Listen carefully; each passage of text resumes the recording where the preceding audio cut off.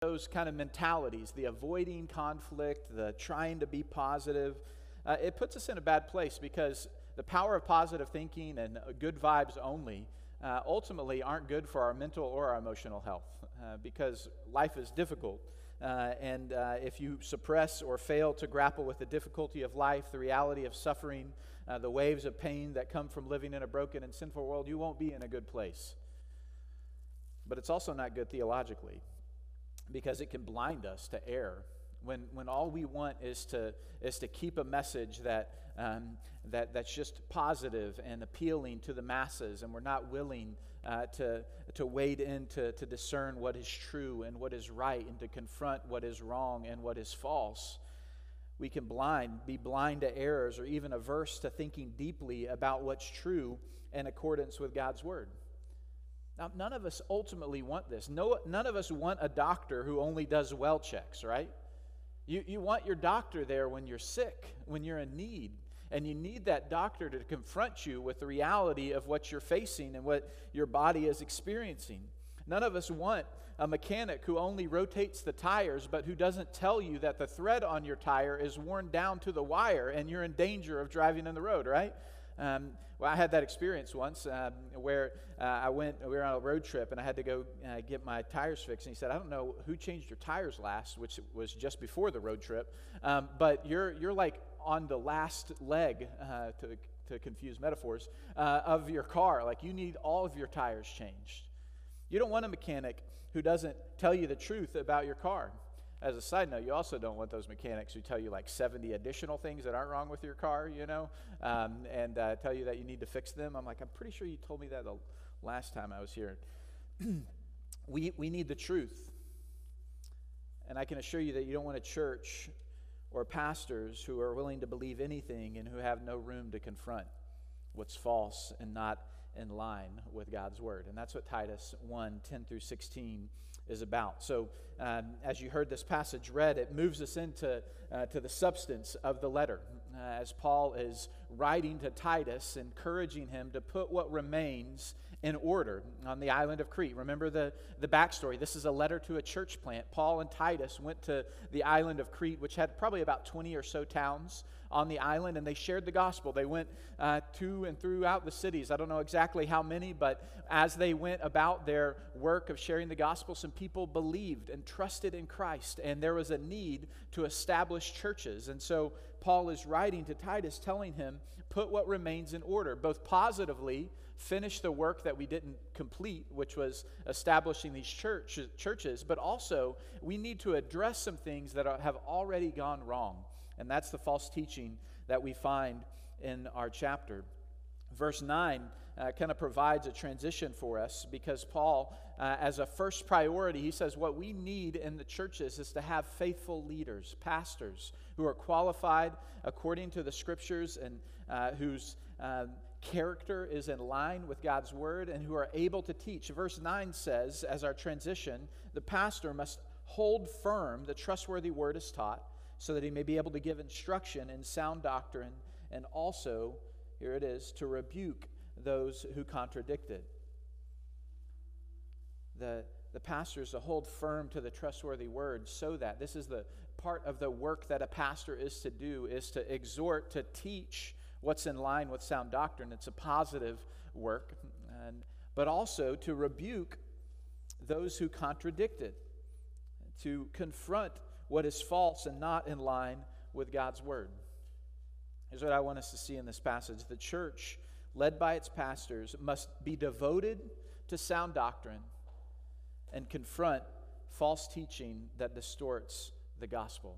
The church, led by its pastors, must be devoted to sound doctrine and confront false teaching that distorts the gospel. We're going to look at this passage and see the problem that false teaching distorts the gospel. We're going to see it throughout verses 10 through 16. But the thing I want you to note on the front end is that all false teaching has as its common denominator heretical math. Now, I know some of you just took a break from studying to come here, and some of you haven't thought about math since you finished college. But let me explain what I mean by heretical math. Heretical math is when anything is added to or subtracted from the gospel. All false teaching at its core has this heretical math, taking away from the gospel or adding to the gospel. And that's exactly what we're going to see in this passage. I want us to see four ways that false teaching distorts the gospel. The first step is in verse 10, and it's that we distort the gospel when we make it about our performance. Notice what Paul says about these false teachers. He says, for there are many who are insubordinate, empty talkers, and deceivers. And here's an important descriptor, especially those of the circumcision party. So Paul characterizes the false teachers in three different ways, and then he kind of labels them. He tells us what their kind of identity is, so to speak. They're insubordinate or rebellious. They reject authority, or worse yet, they claim to be their own authority, is what he says. And there's empty talk. There's talk without substance, and it proves itself to be without substance in that it deceives, he says. They're deceivers, leading people away from what is true. And ultimately, he labels them as the circumcision party. Now, the circumcision party, this isn't the first time that we see this in the Gospels. In the early church, there was a group from a Jewish background who believed, yes, you needed to believe in Jesus, but that wasn't sufficient. You also needed to embrace Jewish customs, particularly purity, rituals, and commands that were ultimately fulfilled in Christ, is what Paul teaches, and even Jesus himself would teach, that these things have been fulfilled in Christ. But they're saying, no, you need Jesus, plus you need to conform to this particular Jewish way of life. And look in Galatians chapter 2, verses 11 through 14, we see this circumcision party and how they were influential. They even tripped up people like the Apostle Peter and some others who are with them. It says when Cephas came to Antioch, Paul says, I opposed him to his face because he stood condemned. For certain men came from James, that's speaking of James in the church at Jerusalem, and when they came to Antioch, Peter was eating with the Gentiles. But when the group came, he drew back and he separated himself from them, fearing, here it is, the circumcision party. And the rest of the Jews acted hypocritically along with him. Even Barnabas was led astray by their hypocrisy. But when I saw their conduct, listen to this, was not in step with the truth of the gospel. This is the problem with the circumcision party. They're adding to trust in Christ, faith in Christ, the keeping of these rituals and these ceremonial laws was not in keeping with the truth of the gospel. And I said to Cephas before them all, if you, though a Jew, live like a Gentile and not like a Jew, how can you force the Gentiles to live like Jews? This was the issue in the early church. If you look at Acts 15 and the Jerusalem Council, it was settled that all it takes to be saved, here's the radical idea, the mystery that was hidden in the Old Testament, it was there but hard to see, that's become fully clear and available to us today, is that Jew and Gentile are united in Christ through faith in Christ and his work on the cross. It's by grace alone, through faith alone, in Christ alone, that we are saved. And to add to that is to make the gospel about our performance. And if you want to overwhelm and burden a person when it comes to thinking about Christianity, tell them a Jesus plus gospel. A gospel that says believe in Jesus and, oh yeah, your performance is really important. The radical truth about the gospel is that we are not saved by anything that we can do in and of ourselves, but we're saved by the completed work of Jesus Christ. Performance-based Christianity distorts the gloriously freeing and forgiving grace of God that's found in Jesus. So you mean when I believe in Jesus, I'm forgiven? I'm saved? There's nothing that I have to complete? The work that Christ has done is sufficient for my salvation? That's exactly what I'm saying. When Jesus on the cross yelled, "It is finished," that means that there's nothing that you or I need to do to add to the finished work of Christ. And Paul was so adamant about this because to claim that you needed to be circumcised or to keep the ceremonial law is to distort the whole beauty of the gospel. to distort the whole truth of the gospel that says you can't save yourself. Only by throwing yourself at the grace and mercy of God can you be saved. And do you know that this is exactly what the Old Testament teaches? It's not like this came along and this is what Jesus taught. This is what we see in the Old Testament. We've always been saved by grace through faith in God's promise. In the Old Testament, it was the promise of the Savior to come. In the New Testament, it's looking back on the Savior that came and hung on the cross and rose from the dead and is promised to come again. God brought Israel out of Egypt. He redeemed them. He rescued them by His grace. And then He gave them the law to show them how to live as His people. To obey Him can only be fueled by grace. But if we mix it up, if we make it about our performance to earn His grace, we'll burn out. We'll be defeated by discouragement and despair. The gospel frees us from our sin, and it's not about our performance. And that's exactly what the circumcision party was doing, making our Christian faith about performance. This is the heart of legalism. Jesus plus religious ritual always will lead us to a place of despair. A way you could say it, if you want to remember it this way, a Jesus plus theology will always end up minus Jesus.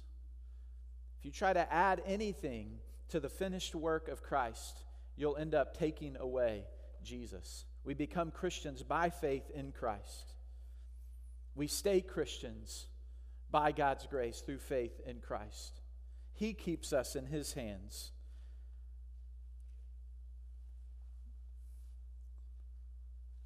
Performance-based Christianity is a distortion of the gospel. And Paul's pretty clear that we shouldn't add anything to the gospel. But he continues, and we see that we distort the gospel when we use it for personal gain. He presses in a little further into what's particularly happening here.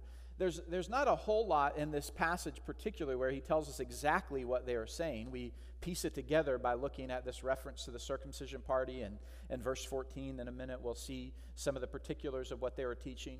But there's a particular character that's true of this false teaching. And part of it we see in verse 11 when it says, they must be silenced. We'll come to the response to this at the end. It says they must be silent since they're upsetting whole families by teaching, here's this, for shameful gain what they ought not to teach. I love the King James version. It calls this filthy lucre. That just sounds fun to say. So just kind of put that away in your vocabulary bank sometime this week. Use filthy lucre. They do this, it says, for shameful gain. Speaking of their motive. It doesn't tell us what went down, how they did this, what kind of scheme they had to get money. But it's often been said that religion and politics are two of the best ways to get money. It's a distortion of what the Christian faith should be. And Paul, particularly throughout his ministry, went to great lengths to talk about how he conducted his ministry and shared the gospel in such a way that nobody would misunderstand or misconstrue what his motives were. And so most likely what was happening here, as these teachers were going about, it talks about families, but the house was also the place where the church met. So most likely they're going about from church gathering to church gathering that was meeting in homes. And what would happen is they would come, most likely they would be a good speaker, they would do their spiel, and then they would say, hey, before I go on your way out, if you would, make sure to drop a coin in the coffer, if you will, to pay the bills.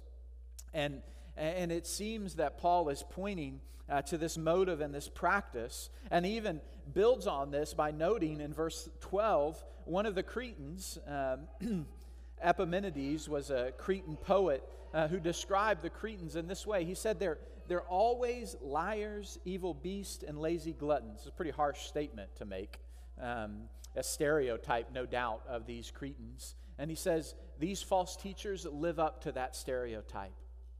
These false teachers, he says, are filled with self-indulgent desires, driven by their passions, hoping to gain from the labor of others. And this is a distortion of the gospel. Paul would say in 1 Thessalonians 2:9, he said, "Remember, brothers, our labor and toil, we work night and day," and speaking of his job as tent maker, "that we might not burden any of you while we proclaimed to you the gospel of God."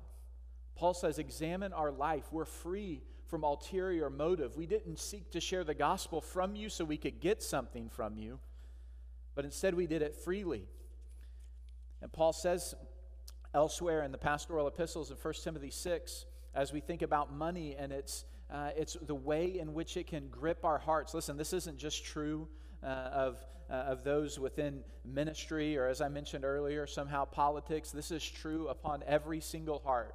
You don't have to be rich to be controlled by money. You can be controlled by the desire to have money. And Paul says in 1 Timothy chapter 6, verses 6 through 10, he said, "Godliness with contentment is great gain. We brought nothing into the world, and we can't take anything out of the world." No U-Hauls on the back of hearses, right? There's nothing that we can take with us. If we have food and clothing, with these things we will be content. But those who, here it is, those who desire to be rich fall into temptation, into a snare, into many senseless and harmful desires that plunge people into ruin and destruction. He doesn't say that money's the problem. He doesn't say that wealth is the problem.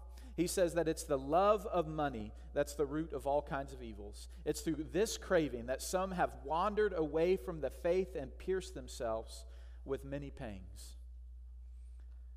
It's a distortion of the gospel to use it for personal gain.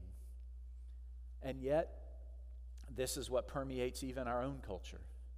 Not only is performance-based Christianity easy to creep in that says you need to do these things and this to live up before God, but there's a belief that we can use our faith to advance materially. This is what's called the prosperity gospel. The prosperity gospel makes us think that we can use God to achieve our ends. We can use God as a means to our end, when in reality, God is the end for which we were created to glorify and enjoy forever. Just like performance-based Christianity puts grace out of place, so in the same way, prosperity gospel makes us think that we can use God as a means to an end rather than seeing Him as the end for which we were created. Now, this is true in a lot of different ways, and I appreciated these characteristics. John Piper was asked a question. He's got this podcast called Ask Pastor John. He was asked the question of how you could spot the prosperity gospel in someone's preaching. One is they probably don't preach about the prosperity gospel, but he listed a few different things that you should be aware of, and if you're noticing these characteristics or the lack of these characteristics, you should pay attention. There's no robust teaching about the doctrine of suffering.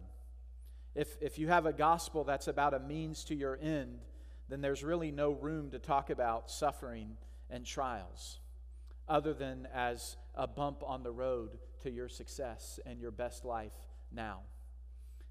These prosperity gospel preachers are the ones who get the prime time spots on TBN, who tell you that God wants your best and wants you to be healthy and wealthy. The prosperity gospel has no clear call to deny yourself. There's no room for the teaching of Jesus that says, "Come and follow me, deny yourself, take up your cross and follow me." There's often a lack of serious exposition, particularly a lack of wrestling with tensions in the Scriptures. Yes, God says that money should be used as a blessing, that if those who are rich, they should use their wealth to serve God's purposes. The Bible isn't averse to those things, but yet it has this tension that talks about the love of money, that it forces us to wrestle with these things and evaluate our hearts and measure our hearts. Often prosperity gospels, this is the preachers of LA, their exorbitant lifestyles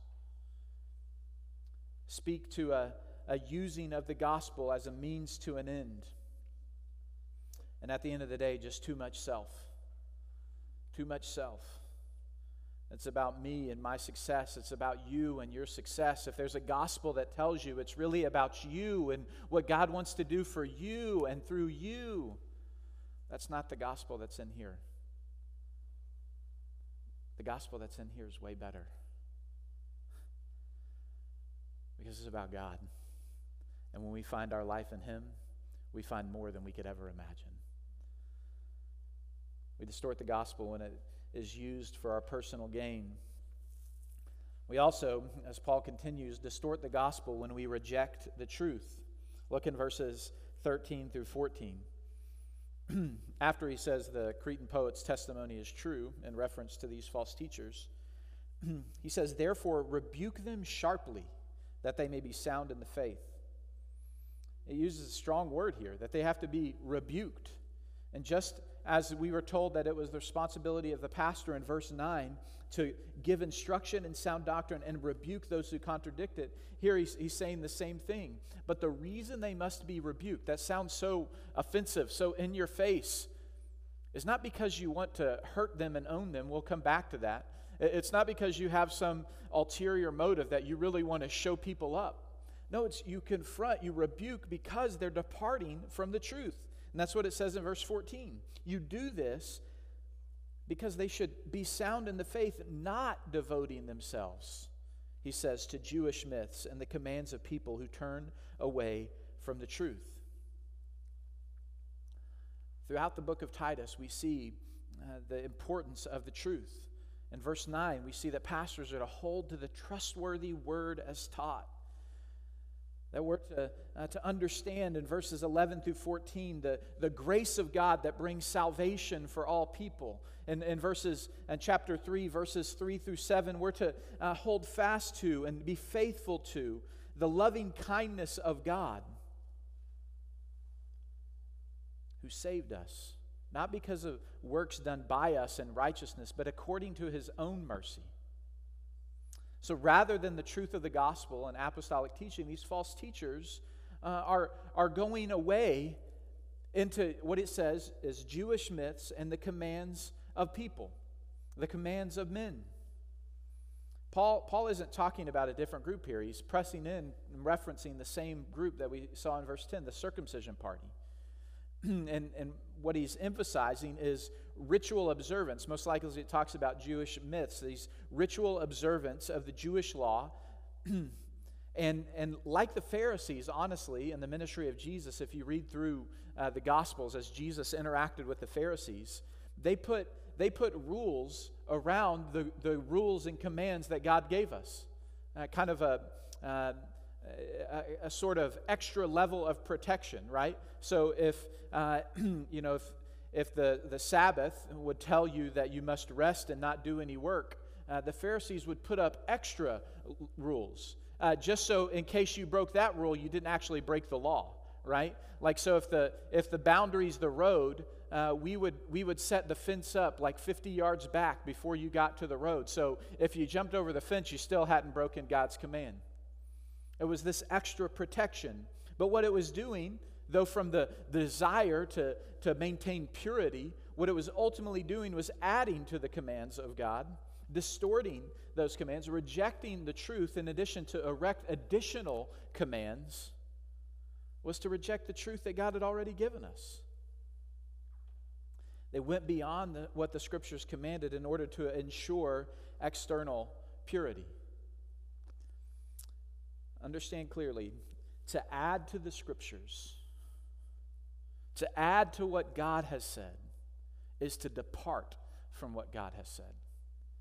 To add to the Scriptures is to depart from the Scriptures. To depart from the source of our truth is to undercut the very basis of the gospel. Paul's sharp command to rebuke them sharply was because they were departing from the truth, replacing the source of our truth being in God and His apostolic word to being in the commands of men. This is what the Apostles' Creed is all about. It was a summary statement of what the apostles taught in the New Testament for the early church, to hold fast to the truth about who Jesus is, to the Trinitarian nature of God, to the virgin birth, to his resurrection, to his return, to the Holy Spirit, to the church. These things are to be what we hold fast to. Let me tell you a story about three different people. We'll call them Joe, Charles, and Mary. All three of them grew up in churches, different denominations, a number of them Presbyterian and Methodist. But along the way, they had either questions or their family kind of drifted away from the church.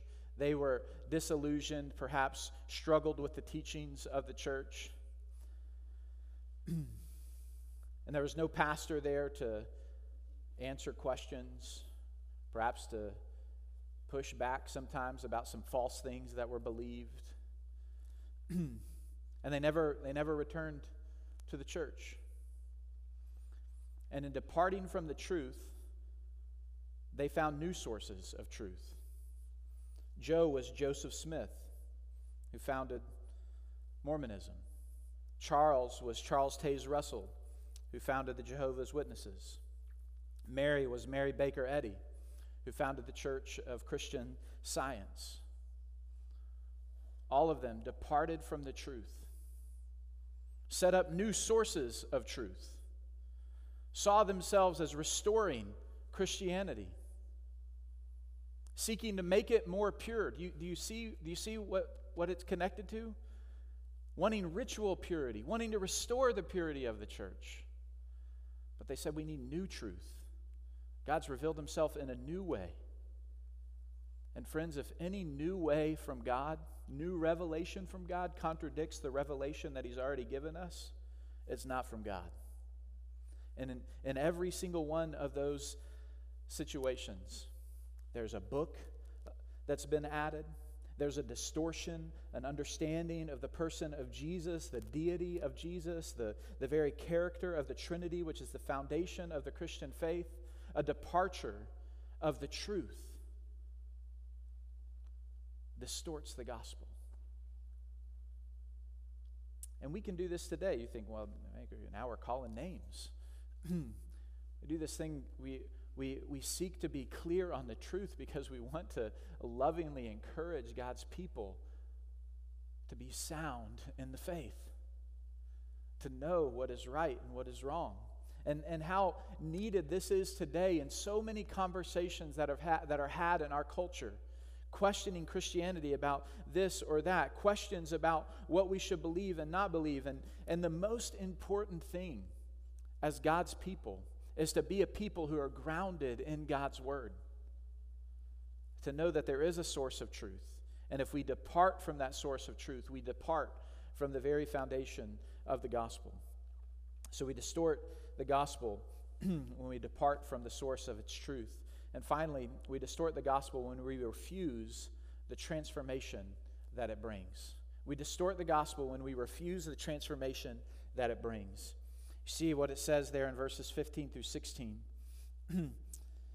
It says, "To the pure all things are pure, but to the defiled and unbelieving nothing is pure. But both their minds and their consciences are defiled. They profess to know God, but they deny him by their works. They are detestable, disobedient, unfit for any good work."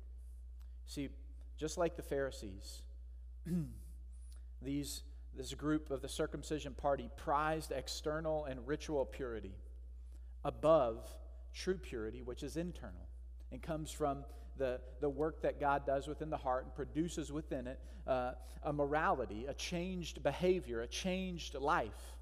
Instead, their focus was upon the external. It's just like what Jesus said in Luke 11. Write down Luke 11, 42 through 44. Jesus said, "Woe to you Pharisees." Remember, the Pharisees were the religious people. And here's the thing that I think is hard for us to get.